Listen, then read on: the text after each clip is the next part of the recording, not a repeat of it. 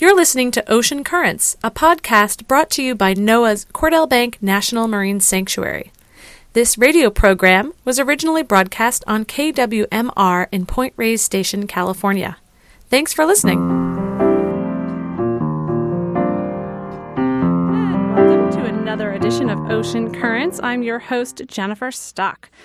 On this show, I talk with scientists, educators, explorers, policymakers, ocean enthusiasts, adventurers, and more, all uncovering and learning about the mysterious and vital part of our planet, the blue ocean.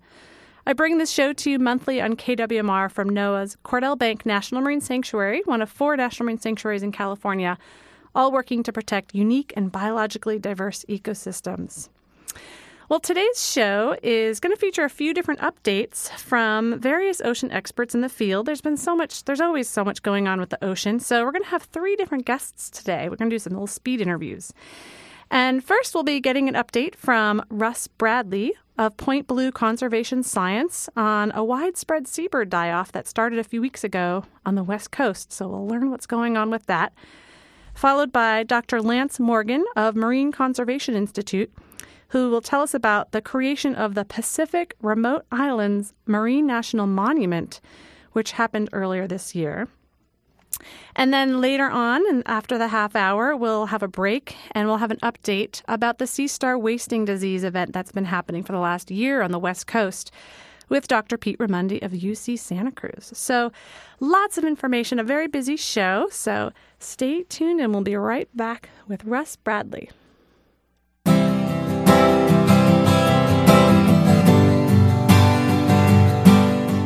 On the line with me, I have Russ Bradley of Point Blue Conservation Science. Welcome, Russ. You're live on the air.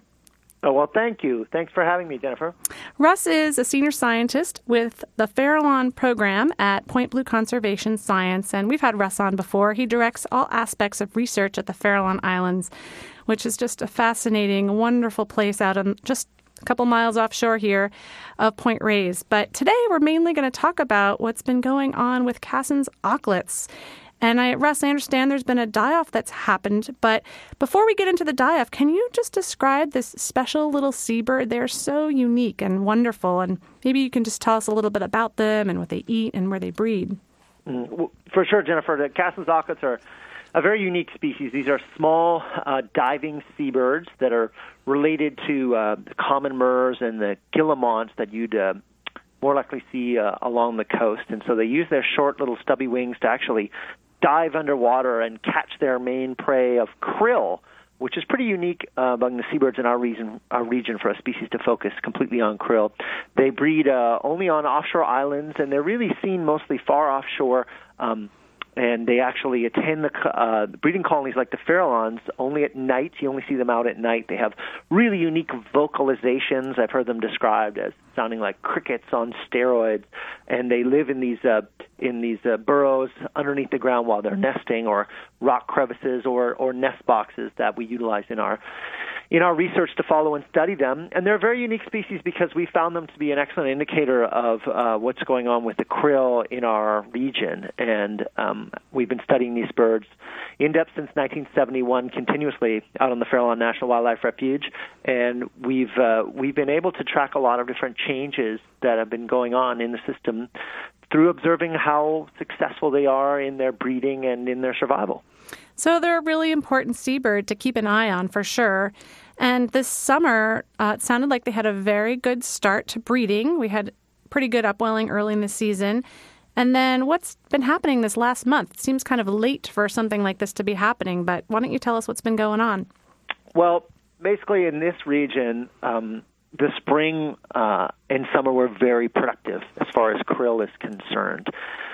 We had blue whales near the island in January, and again in March. We had auklets breeding at the highest densities that we've ever seen in very, very healthy numbers and with very healthy chicks and really high reproductive success.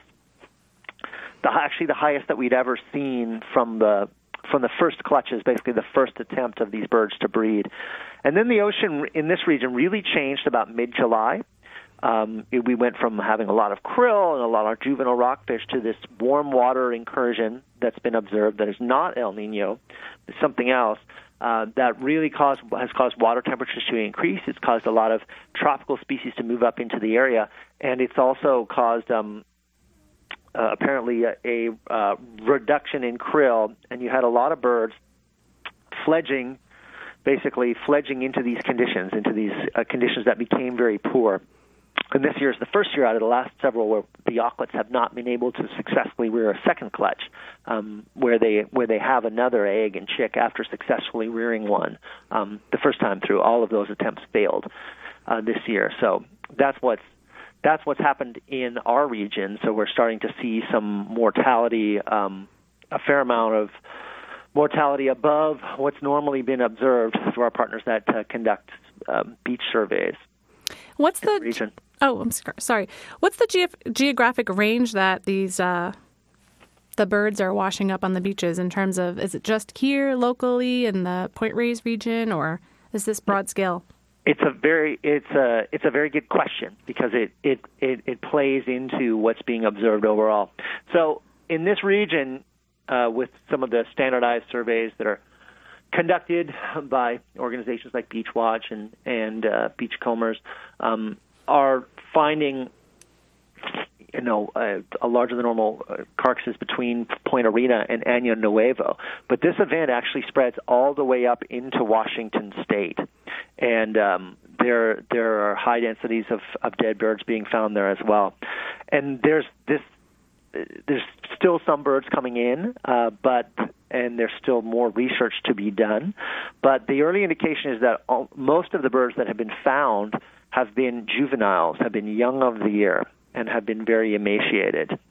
And another thing to keep in mind as well on your question of range is that this species, most of the world's population of this species actually breeds in British Columbia, where I'm from. And there's a large colony, the largest colony in the world is an island called Triangle Island off the northern tip of Vancouver Island, and there are several other large colonies. And our partners up there with the Canadian Wildlife Service tell us that auklets there had an incredible reproductive season as well, the best that they'd seen in 20 years. And what happens with those birds in the wintertime is that they will actually migrate down the coast, down to California.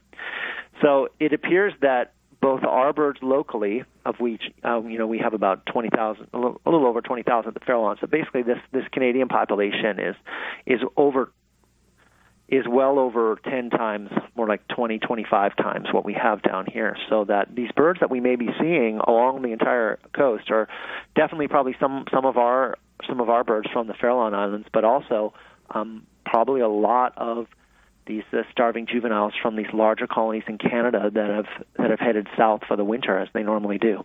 Wow, that's fascinating. I did not know that there was a colony that would actually migrate down here this time of year for feeding. That's really interesting. Mm-hmm. How far south do they breed Cassin's auklets? They actually will breed into Mexico. So we have Cassin's auklets in the Farallon Islands. They also breed in the Channel Islands, and there's a population in down into central Baja California, basically, and they stretch all the way up north into the Aleutian Islands. And recent genetic work shows that the population from the Aleutian Islands to about the Farallons is pretty similar in terms of its genetic makeup, and things really start to change with the birds that are in the Channel Islands and especially down in Mexico. So they range along the entire Pacific coast. If people encounter either dead or dying seabirds, either on the beach or near shore, which is just not typical, they shouldn't be seen near shore, is there any protocol that you'd recommend for people to call or notify anybody? Well, a lot of those beaches are being surveyed regularly for dead birds. So I think one of the initial things is to not remove animals that are on the beach, but I think through our partners at the Gulf of the Farallones National Marine Sanctuary and the Marine Sanctuary Association, the Beachwatch program in this region, in the surveys beaches in the West Marin region, and going on the web and looking up contacts for them would probably be advisable. You could notify them, especially if there was a dramatic event with a lot of individuals found. But there are regular surveys for for these animals on beaches. So I think that's one of the big messages that folks want to get out is to not remove these animals when they find them initially, and to inform the folks who would be able to come out and survey for them. Good to know. Okay. Now, it sounds like this is definitely related to food. And how about overall for the population? Is this a concern? I know that their population seems to go up and down a little bit. And because they're such an important species to monitor, is there a concern about this large-scale die-off in terms of their overall success of a population in years to come? So for our Farallon population, we've been lucky enough that, through over 40 years of study, we've been able to track a lot of individuals, look at adult survival and some of these key metrics that can tell us about what's happening with populations. And the real question is this event confined to primarily affecting juveniles and young of the year? And it appears so far that those are the individuals that have been encountered, these sort of fledglings that have fledged into really poor conditions. These birds are very long-lived. They don't start breeding until they get, most into 3 or 4 years old, and they can live up to 20 years. We have individuals that have made it that old. So if this event is limited to mostly young of the year, then while there may be some impacts to the population, they would not be as pronounced as if this were affecting a lot of adult birds as well. And in major events like major El Niños, or potentially events like oil spills that would affect adults as well, you're going to see more population impact from an event like that. So we still need to get a more complete sense of what's going on with this particular die-off. But if it is targeting exclusively juvenile young of the year birds, then the overall population impact is not going to be as big as some of these other mortality events, because a lot of these birds, if it's not affecting the adults, basically a lot of the seabird strategy is to live a long time and be able to ride out unsuccessful reproductive years. And the last several years since 2010 have been extremely, extremely good for Cassin's auklets in this area. So if it's mostly juveniles, less of an impact. If it's affecting a lot of adults as well, that could have a sizable population impact. Well, that's good to know. Well, let's hope that there's no oil spills or any other complicating factors to affect the adults. But Russ, I know that there's a team of biologists on the island and they're seasonal out there in terms of what's going on with the weather. Is there a place where people can learn about what's going on in the Farallon Islands or other activities of Point Blue on the web that you'd recommend folks to check out? Absolutely. Folks can come to our website at pointblue.org and see what's going on in the organization. And we also have a blog on the Farallon Islands that we update from the island, and it's Los Farallones, like the Spanish spelling, .blogspot.com, and we have regular updates there that people can check in and see what's happening out on the Farallons through that site as well. That's great. It's a wonderful site. I just checked it out, and it was really fun to see the biologists' Halloween costumes. So go check it out, everybody, of what biologists on the Farallon Islands do for Halloween. Well, thanks again, Russ. I appreciate your updates always and the good work that Point Blue is doing, monitoring our local ocean and seabird populations and many, many, many, many other things. So thank you so much for calling in today. Thank you, Jenny. That was Russ Bradley of Point Blue Conservation Science, and we were talking about this local, or not so local, it actually goes all the way up to Washington State, die-off of Cassin's auklets, and it sounds like this is related to the lack of food. We had good food earlier in the summer, and then it scaled back when we had a warm water event come in. We're going to take a quick short music break and come back to learn about the remote Pacific Islands Marine National Monument that has recently been expanded. Very exciting news. Stay with us, and we'll be back in a little bit with Lance Morgan.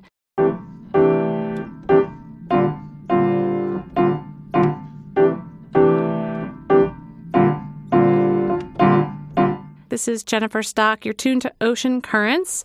And on the phone with me today, I have Dr. Lance Morgan of the Marine Conservation Institute. Lance, welcome. You're live on the air.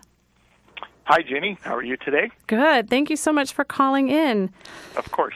Yep. So this has been a pretty fascinating and exciting year for you, I'm sure. This past September was a huge, huge milestone for ocean conservation with the expansion of the Pacific Remote Islands Marine National Monument.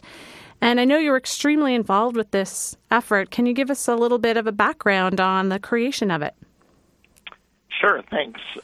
Back in with George Bush, President George Bush, we'd initially put together a case for support for he and the Council for Environmental Quality, the White House Office for the Council for Environmental Quality, and had argued at the time that we thought the whole surrounding economic exclusive zone of the Pacific Remote Islands needed to be protected because of the great cultural and scientific value of the area, and he could do that under the Antiquities Act. And so we had worked then with his administration, and they had actually revised the proposal and said we should only protect up to 50 miles around the area, which at the time, of course, was terrific. It was something on the order of 90,000 square miles, and was protection for the coral reefs and the surrounding waters and a lot of the migratory species. But we had felt like there was still a very strong argument for the full expansion, and when we were able to hear that there was still some interest in that in the Obama administration earlier this year, we updated a lot of the information and resubmitted our proposal and argued that the value of the area as a national monument protect foraging seabirds, many of which forage hundreds of miles offshore, and the migrating marine mammals and sea turtles, and including leatherback sea turtles. We ought to really look at this area. It has very low economic activity at present, but you never know what may be coming down the road. So we put together this case for support, and we're very pleased that President Obama took many of the recommendations and expanded this area so that it's now the world's largest protected area of ocean, something close to 500,000 square miles in the Central Pacific. Wow. Where exactly are these remote Pacific islands? Can you give us a little bit of geographic reference? Well, they actually cover an area that is spread across the Central Pacific in an area that's actually, if you kind of overlaid the map of the U.S., would be just about as broad as, going from the south down around New Orleans all the way up to Seattle. The areas lie along the equator, adjacent to the island nation of Kiribati, to the south, which is almost due south of Hawaii, all the way out to the west of where Wake Atoll is, which is really out in the middle of almost nowhere, going towards Guam, and then up to Palmyra towards the north, which is one of the closer areas to the Hawaiian island chain. So these are really tiny little atoll islands, probably not very many feet above sea level at this point. That's correct, yes. Many of them are coral reef atolls in the classic sense of that, which they were, coral reefs that built up onto, volcanic structures or seamounts, and then the corals continue to kind of keep pace with the sinking of the seamount down, but the corals have this living growth around the edges, keeps this kind of circular island structure going, and most of them have lagoons that the coral reefs fringe around, but none of them have ever been permanently inhabited. They all came into the U.S. possession as a result of an 1860s act of Congress called the Guano Act, which meant we needed the poop of seabirds to help us make dynamite and other munitions. And so anyone who was willing to go out there and collect bird guano was protected by the U.S. government in exchange for them putting it on barges and shipping it back. Leave it to the U.S. to enact a law to go after seabird poop. Right. We need the seabirds. So is there Absolutely. Is this south of, I guess this is south of the Papahanaumokuakea Marine National Monument. Are there ecological links between that region, the Northwest Hawaiian Islands, and these islands? Right. Yeah. Yes, there are in certain cases. This, again, is a fairly vast area. Most of it is much more right, especially the southern islands are right on the the equator. And so they're basically between, 0 degrees latitude up to about 15, whereas, Hawaii is a little bit more in the subtropics of 20 degrees latitude. But many of the same species, especially the seabirds, are common to the area. So species like the red-tailed tropic birds and the boobies and so forth overlap that same region, many of the terns as well. Wow. Now, the Papahanaumokuakea Marine National Monument, was put under the state of Hawaii to be co-managed with NOAA and National Marine Sanctuaries. How is the Pacific Remote Islands Marine National Monument going to be managed or administered? Right. So this is territories that were never part of any U.S. state. They were always territories of the U.S. federal government. So they are going to be jointly managed by the National Wildlife Refuge Program. The islands themselves were already seabird refuges, and NOAA itself, so a different part of the government that also manages sanctuaries. But together, NOAA and the Fish and Wildlife Service co-manage these areas. So with the designation of a monument, what exactly what's prohibited in terms of, I know there's not a lot of people actually using that area, but what activities are exclusively prohibited by becoming this monument? Right. So each monument is really subject for the president to decide what he wants to allow or not allow. In this case, they've prevented any commercial extraction of both marine life or mining, so there will be no taking of anything like that or any future development of commercial activities in this region. So it will be set aside for scientific exploration and conservation, and the animals and the seabirds and the fishes will be the ones that reign out there. Wonderful. What type of seafloor mining would be of interest in that region? It doesn't sound like an oil type of area, but what type of mining would be? No oil and gas. There are potentially, and I don't know how much of this area has ever really been explored, but rare earth elements, manganese nodules, and so forth that are present in different parts of the Pacific. And I don't know how much of that might have gone on in this region. There are certainly some crusts around some of the seamounts out there that might potentially someday have been worth some money. It's still not a hugely cost-effective mining strategy to go to these kind of remote areas and dig up the seafloor for these elements, but you don't know down the road whether that might become, with the prices of these elements, somewhat economically feasible in the future.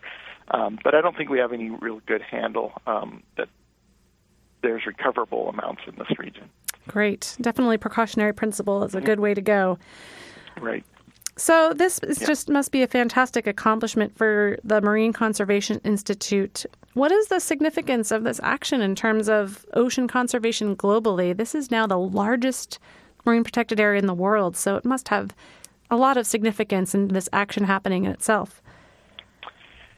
In the global setting, we have something on the order of a little over 2% of the ocean protected in something like a marine protected area, similar to the sanctuaries or marine reserves, wildlife refuges. So most scientists, and in fact the World Parks Congress that recently concluded down in Sydney, Australia, recommend that the amount of ocean that needs to be protected is something on the order to 20 to 30% of the ocean. So we clearly have a long ways to go to get to those types of numbers.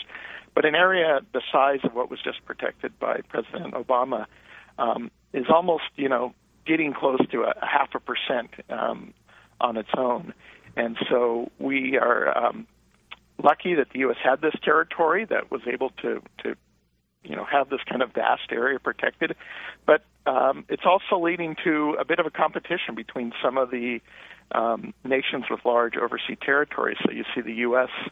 And the United Kingdom with the British Indian Ocean Territory around the Chagos, kind of vying for who's got the biggest area, which is a nice trend for marine conservation, that countries are actually taking some pride in setting aside these areas to help secure healthy oceans for the future. France and New Caledonia is looking forward potentially to another large designation of one of their overseas territories, and we have places like Palau and the Cook Islands as well stepping up. And so I think where we used to think that large protected areas could never be reasonably managed or protected, with the advent of technologies and satellites and things like that, countries are feeling much more confident about the ability to actually manage these areas and do so in a productive way. And we're getting to see some competition amongst the different nations to actually see who can protect the most of the ocean. And like I said, that's a great trend if we're trying to get from 2% up to 20 or 30% of the ocean protected. And I just want to add, too, I think a lot of times people get upset when they hear protection. They think exclusion and can't do anything. But in reality, a lot of these protections are to basically help sustain life on our planet. We've kind of taken a little bit too much out of the ocean historically. So it's pretty important that we start looking at protecting some source supplies of food and habitats for all these animals. And I really applaud the work of your organization going after important places like this. Yeah, I think you raised a really critical point, is that with some reports as much as 90 to 95% of marine life populations declining, we really do need to invest in some of these recovery zones so that we can rebuild these populations. And as the human population continues to grow towards 9, 10, 11 billion people, there's a lot of lost productivity out of the oceans that we can regain by strategically recovering certain populations. And we're also facing a very uncertain future with climate change and other impacts that a lot of people are talking about the sixth mass extinction on the planet in the coming years as a result of our activities. And so these are the areas that are going to be resilient and probably best able to help us survive these types of threats. Great. Well, Lance, thank you so much for talking about this. It's interesting. I heard about this earlier this year, but I didn't hear a ton about it. And I think particularly because maybe because National Marine Sanctuaries weren't involved and I work for sanctuaries, but I'm really glad to learn more about it and about this special place. Is there a website you'd like for folks to visit to learn more about the work of Marine Conservation Institute? Well, you can certainly go to our website, shameless plug, for marine-conservation.org, and there's plenty of links to get to some of the different sites. There's also the Pacific Remote Islands Marine National Monument has its own website, and you can see some just great pictures of the variety of seabirds and other marine life that live out there. And we also run another site called mpaatlas.org, where you can learn a lot about the different protected areas we mentioned around the world, and you can explore a map interactively and click and go find out what some of those areas are on that map. Great. And what was the website for the Remote Islands Monument? Good question. You'd have to Google Pacific Remote Islands. I don't know the exact title. Great. Yeah, I'd like to learn more about what they're going to be doing to kind of get it off the ground with the National Wildlife Refuge Program and NOAA. Yep, absolutely. So it's exciting. They will definitely be going through a new round of preparing a management plan for it, and I think also an opportunity for the public to weigh in and voice their opinion about the area as well. Great. Well, Lance, thanks again. We're going to move on, but I appreciate you calling in this afternoon, and thanks again for all your time.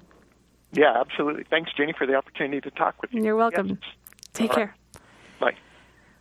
We were just talking with Dr. Lance Morgan, the president of the Marine Conservation Institute, and hearing about the creation of the world's largest marine protected area, the Pacific Remote Islands Marine National Monument, 490,000 square miles. And here's a couple more statistics about the place. There's 130 seamounts in the region, undersea mountains, which can provide essential rest stops for tuna and sea turtles migrating across thousands of miles of Pacific Ocean. Several million seabirds of 19 species, many of which find the fish and squid they eat in the now expanded Marine Monument waters. Habitat for whales and dolphins, including the newly discovered Palmyra beaked whale, and nearly pristine coral reef ecosystems. So it sounds like a phenomenally beautiful, important area. You can learn more about it at marine-conservation.org and as other work through the Marine Conservation Institute at mpaatlas.org.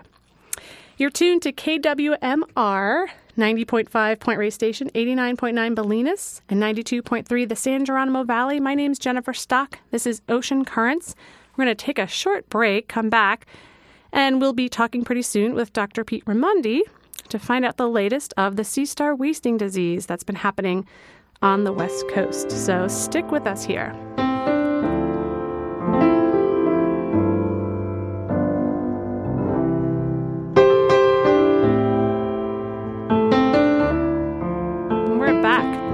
KWMR. This is Ocean Currents. My name is Jennifer Stock. And we've been doing some quick updates from what's been happening in the ocean world with different guests today. And my guest here on the line, Dr. Peter Ramundi, is with UC Santa Cruz. Pete, you're live on the air. Good to be here. Thanks for joining me today. So the sea star wasting disease has been plaguing our stars on the West Coast since later last year. And Pete was on our show earlier in March this year, giving us an overview of what's been going on. And I know there's been some updates and findings regarding this wide-scale event, so I thought I'd bring you back on. And maybe you can give us an update from March to now. What have been some new findings regarding the sea star wasting event? I know that it's not done by any means. So what's been found recently? I guess there's really three things to talk about. The first is where it is and when it got there. And in March, we were hoping that it was slowing down and that we would be talking now about recovery and not about the continuation of the impacts, but unfortunately that's not the case. It's spread both latitudinally. We've seen it move into further north Alaska and more reports from Mexico. And we've also seen it kind of fill in areas that it hadn't affected yet within that range. Again, most species that are what we call rocky substrate species have been shown to be affected. And what I'm talking about in particular are tide pool species and those species that tend to be in kelp forests. It's pretty complete with respect to some species, meaning that there are very few locations where they haven't been affected. So that's the first thing. The second thing is that we have, with a number of collaborators led by a guy named Ian Houston at Cornell, done a whole bunch of epidemiological work and come to the conclusion that the pathogen that is likely, not confirmed, but that is likely to be involved with the disease is a virus, a densovirus, and that it is a virus that has been around for quite a long time. And that's important because it means that these animals were not likely to be naive to the virus, and meaning that it wasn't an introduced species or one that had just made inroads into these areas, and so they were naive, meaning that they were likely to be affected by it because they hadn't built up any immunity. This is a virus that, if it's responsible, has been around for at least 70 years, and they were unlikely to be naive. And so then the big question becomes, and it was pretty much the same question back in March, well, if they have been exposed to, why is this virus suddenly so virulent? And we're working a lot on that. But the third thing is a little bit of silver lining, two pieces of information. One is we've been doing a lot of exploration of more remote areas along the coastline between Alaska and Mexico, and we have found in some very remote areas really healthy populations of sea stars, which we didn't expect, but which are true. And so that's kind of good news. And the other thing is that we've seen in some locations, not many, but in some, huge numbers of babies over the last 6 months to 9 months, which we also didn't expect given the severity of the disease. But we've seen huge numbers of babies of some species, and so that gives us some hope that there will be a recovery more quickly than we had first expected. Wow, very interesting. This is like a marine pathologist's field day, honestly, because, we talk so much about viruses and outbreaks and vaccines for humans. We don't talk about that with the ocean so much. And no. Here's this virus that's in the ocean, it's been in the ocean a long time, and wow, now there's this really interesting event. I just find it fascinating in terms of all the factors that bring it up into affecting this predator in the intertidal area. Do you know how far deep observations have been seen in terms of sea star wasting? I know with Cordell Bank, we have not seen an effect of sea stars on Cordell Bank itself or in the deep areas of Bodega Canyon where we've been. But I'm curious, from the surveys that have been done, do we know how deep it has been observed at? Well, this is this really interesting phenomenon here. We have probably one of the very best characterized marine diseases ever. But with respect to particular habitats where there's been a huge amount of assessment and monitoring over the last 10 to 20 years. So as I was indicating, we have this really great information basis for tide pool areas and less so, but still very comprehensive for kelp forests. But that's pretty much it. And so we really are ignorant with respect to sandy bottom species, with respect to deeper species. Anything out of those habitats, we have virtually no information. We do get reports from you guys sometimes, when they're doing some ROV cruises or when they're doing, trawls. We get some reports from crab fishermen who have indicated to us that they pulled up pots where there's been disease or not diseased stars, but it's very opportunistic and not comprehensive at all. So we're just so unclear as to the extent of it beyond those two habitats. Now, one thing I read about this Denso virus that I think is interesting is that to find out in terms of how far back this virus has been around, they actually went to, was it museum specimens? Yeah. So the one thing that's really, we couldn't have done this 10 years ago, but one of the things that's really cool about the new approaches to genetics is that you don't have to have specimens preserved in very particular ways. Simple drying works pretty well, and what that means is that you have the opportunity to go back to these archival specimens, not for the virus, but for the host, and retrieve the genetic material associated with them. And by doing so, Ian Houston, the guy at Cornell, was able to screen for different viruses, including the one that we think is the likely pathogen, and found it in not just that one that was 7 years old, but in other ones as well. And so it opened up a huge amount of information to us because it meant, we could clearly say that it was already present in the environment. And that really, it was a very important step because it kind of lets us follow a track from now on, which is to find out what is causing it to be so virulent now. And that, I want to stress, that's the key question right now, because it will give us indication about whether this is likely to be a one-off event and it doesn't really hold any portent for the future, or whether this is something related to something like climate change that could increase in frequency over time, or would maybe give us information about whether this is likely to jump to other species. It's a really important kind of finding. Right. Wasn't there a thought that it could jump to other echinoderms? Yes. And that was based upon past events. And in the past events, we had really no clear idea whether there's a pathogen involved in every one of these, because we just didn't have the approaches back then. But in the past events, there was clearly a jump, or at least the simultaneous impact on other species. And we haven't seen that very much to date. It's been largely restricted to sea stars. There's been some reports that have been coming out recently that suggest that perhaps it is jumping to other echinoderms, specifically urchins, but this is really, really just based upon a couple of reports here and there that we're pursuing.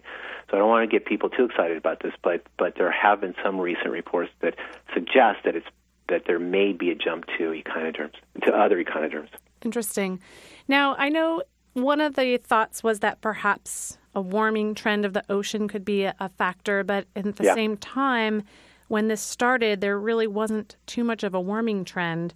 No. How about this is probably too short-term of an event to make any conclusions from, but this summer we had a very large warming event happen in this region. And was it warm enough for that to be a factor for sea stars as well?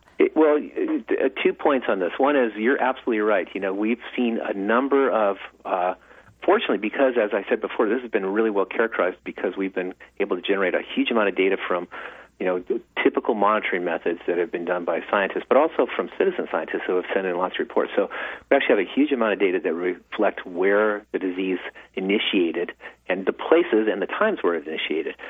And we do not see a clear signal yet of temperature or ocean acidification or any of the obvious, environmental stressors. That doesn't mean that they're not there. It just means that they're kind of cryptic at this point. With respect to warming, in particular, warming all by itself, if you just take animals into the lab and you warm them up enough, they're going to show exactly the same signs. And so we have to be careful with respect to warming because it can act in two ways. It can actually cause the same symptoms all by itself if you get animals warm enough. The second thing is that it will also cause a pathogen to become more virulent. And so it's a tricky one because we don't know which of the two might be operating if you see wasting in the presence of warming, whether it's just a pathogen that's made more virulent or whether it's the warming all by itself that is causing the symptoms that we see. Because we do see, in localized areas, some places where warming occurs and you see wasting that follows directly following it. But we also see wasting initiate in the middle of the winter when the water is relatively cold, and there's just no general pattern yet.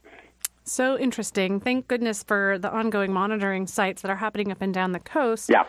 And great to hear that there's some recruits that are establishing themselves in the intertidal area again. Some right up near where you are, too. I mean, there's places up and down the coast. They're not very common, but every once in a while we'll see, and we get these pictures from citizen scientists or our own folks, and there's so many of them, these tiny little things that are the size of your little fingernail, all over the place. It's really amazing. Well, that's really good news.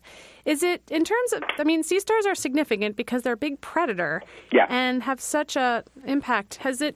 Because this has been going on over a year, have there been any changes in these communities with the loss of these big predators, or is it too early to tell? No, well, we fortunately, again, we have these really amazing data sets from certain areas where we've not only counted sea stars for a long time and sized them for a long time, but also the rest of the community. But even more importantly, we've mapped the rest of the community, so we know where everything was. And we are starting to see in a few locations the early signs that the community is shifting from one that was less dominated by mussels to one that is more dominated by mussels. And I'm talking about tide pool communities right now because that's where we have most of the information. Mm-hmm. So it's too early to say whether this is going to be a general phenomenon up and down the coast, but it's not too early to say that we are starting to see that predicted change in the communities that comes from the loss of this keystone predator. Well, and hopefully we'll be able to see these younger sea stars actually survive, and that's a whole thing in itself that's interesting. You have these young recruits while there's this disease going on, and how are they able to survive? So, well, we don't know that yet, but we're tracking it. We'll let you know in 6 months. All right. So are you still interested in hearing reports from people that are out tide pooling in terms of contributing their information? What's the website for that again? It's seastarwasting.org. So just spell it like sounds, seastarwasting.org. But most importantly now, we've added another component to our website. In the past, we've asked citizens to submit their records when they see wasting. We still want that. But now what we've done is we've added a new page, which is a record that they can submit when they see babies. And to help them, we put in a link to a catalog of what baby sea stars look like for each species. So if people see little babies, they can take a picture of it or they can remember it and come back, look at our website and say, oh, that's Pisaster ocratius, the common intertidal sea star, and then submit a report indicating that, because now what we want to do is follow the recovery along the coastline. And again, the more eyes looking, the better it's going to be. That's fantastic. Great to hear. And that's giving me something to do over Christmas with my family for sure. So thank you so much, Pete, for the update. And I really love hearing how science progresses our understanding of these huge events. And it's really fascinating. So thanks for sharing all your information today. Well, and thanks for having us. Thanks a lot. You're welcome. Have a great afternoon. Okay, bye-bye. We've just been talking with Dr. Pete Ramundi from UC Santa Cruz and getting an update on the sea star wasting disease that's really affected the West Coast predominantly, all the way up from Alaska down to Mexico. And some hopeful news in that there's some little baby sea stars that are making their way into the intertidal habitats again. So that's really exciting. If you want to learn more about that whole event and ways to get involved and report your sightings, you can go to seastarwasting.org. And there's great ID guides there on identifying sea stars. So great way to start learning more about sea stars in itself. We are going to take a short break, and I'm going to come back. We'll finish up the show with just some other announcements that are happening in our area regarding the ocean. Thanks for tuning in.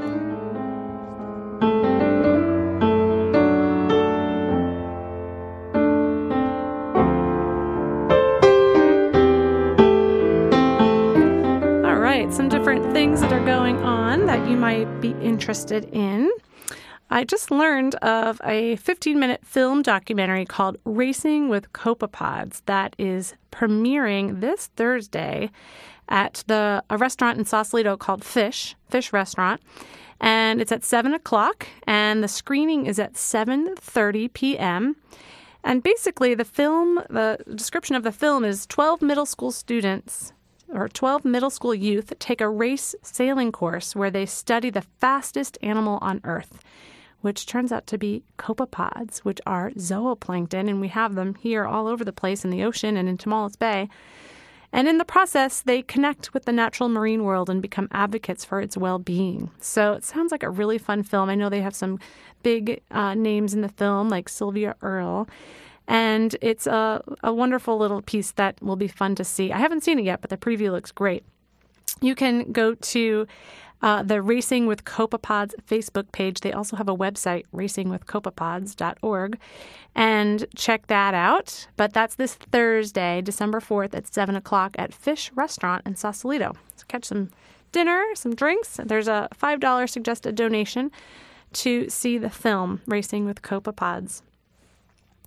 The Cordell Bank National Marine Sanctuary Advisory Council is seeking applicants for 3 seats on the council. The council ensures public participation in sanctuary management and provides advice to the sanctuary superintendent. And the seats that are available for applications right now are the primary seat for education, and alternate seats for community at large, Marin County, and the research seat alternate. So people can apply by getting an application at the Cordell Bank website, cordellbank.noaa.gov. Applications are due December 31st.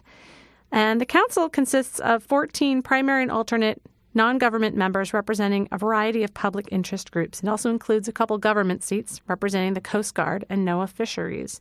It's always a really interesting meeting, very informational of things that are going on in the region. And it's really wonderful to have the participation from the community and helping to support management of this special place right off the coast here. So if you're interested in learning more about that, you can go to cordellbank.noaa.gov. There's a link right off the homepage there to learn more about the Advisory Council. And they're always public meetings, which we usually have here between Point Reyes at the Red Barn Classroom at the seashore and Point Blue Conservation Science in Petaluma. The meetings are in those 2 places. So you can check that out. I just was thinking about Christmas coming up. I can't believe it's almost there. And books and gifts. And I just have 2 books that I want to share with you if you're looking for the right book for somebody that likes the ocean. One of them is a children's book, and it's called Neighborhood Sharks, Hunting with the Great Whites of California's Farallon Islands by Catherine Roy. And this book just came out this summer, and it's a book that talks about the local white shark population here in our region for kids. And she vividly recreates a day in the life of a shark and reveals why sharks are essential to our ecosystem and deserve our protection. And I know through local shark researcher Scott Anderson, she did her research for this book. She definitely talked to the right people, and the facts are right, and it's a really great book for kids probably between the ages of 7 and 12. So check that out. Neighborhood Sharks, Hunting with the Great Whites of California's Farallon Islands by Catherine Roy. Speaking of sharks, I'll add this one little note before I got to sign off with our closing here, but I had a chance to go out with Scott on the boat last week to keep up on the research he's been doing with our local population, and I had a chance to finally see my first white shark, and it was amazing. And it was just outside Tomales Point, and it was just definitely a new experience for me. I've heard about these things, I've talked about them, I've interviewed people all about them, and I finally got to see one, and it was just outstanding. I was really glad to be in a boat because they're really big. Another book that you want to check out either for yourself or for a gift is just been wonderful to keep up with. It's called Blue Mind, The Surprising Science That Shows How Being in, near, or on or under the water can make you happier, healthier, and more connected and better at what you do.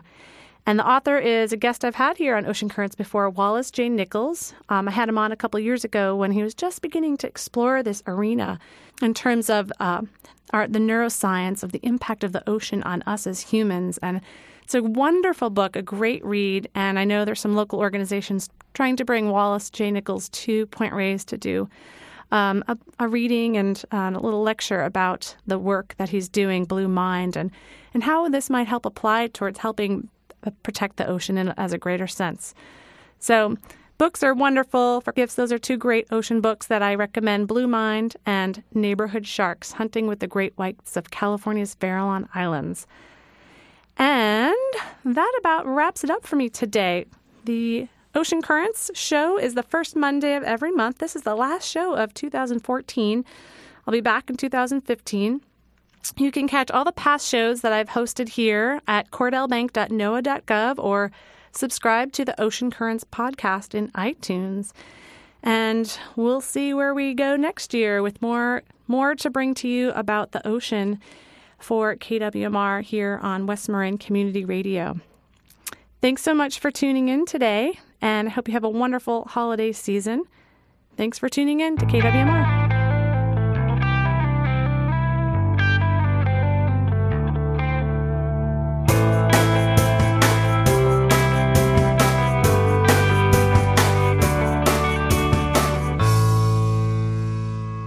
You're listening to Ocean Currents, a podcast brought to you by NOAA's Cordell Bank National Marine Sanctuary. This radio program was originally broadcast on KWMR in Point Reyes Station, California. Thanks for listening.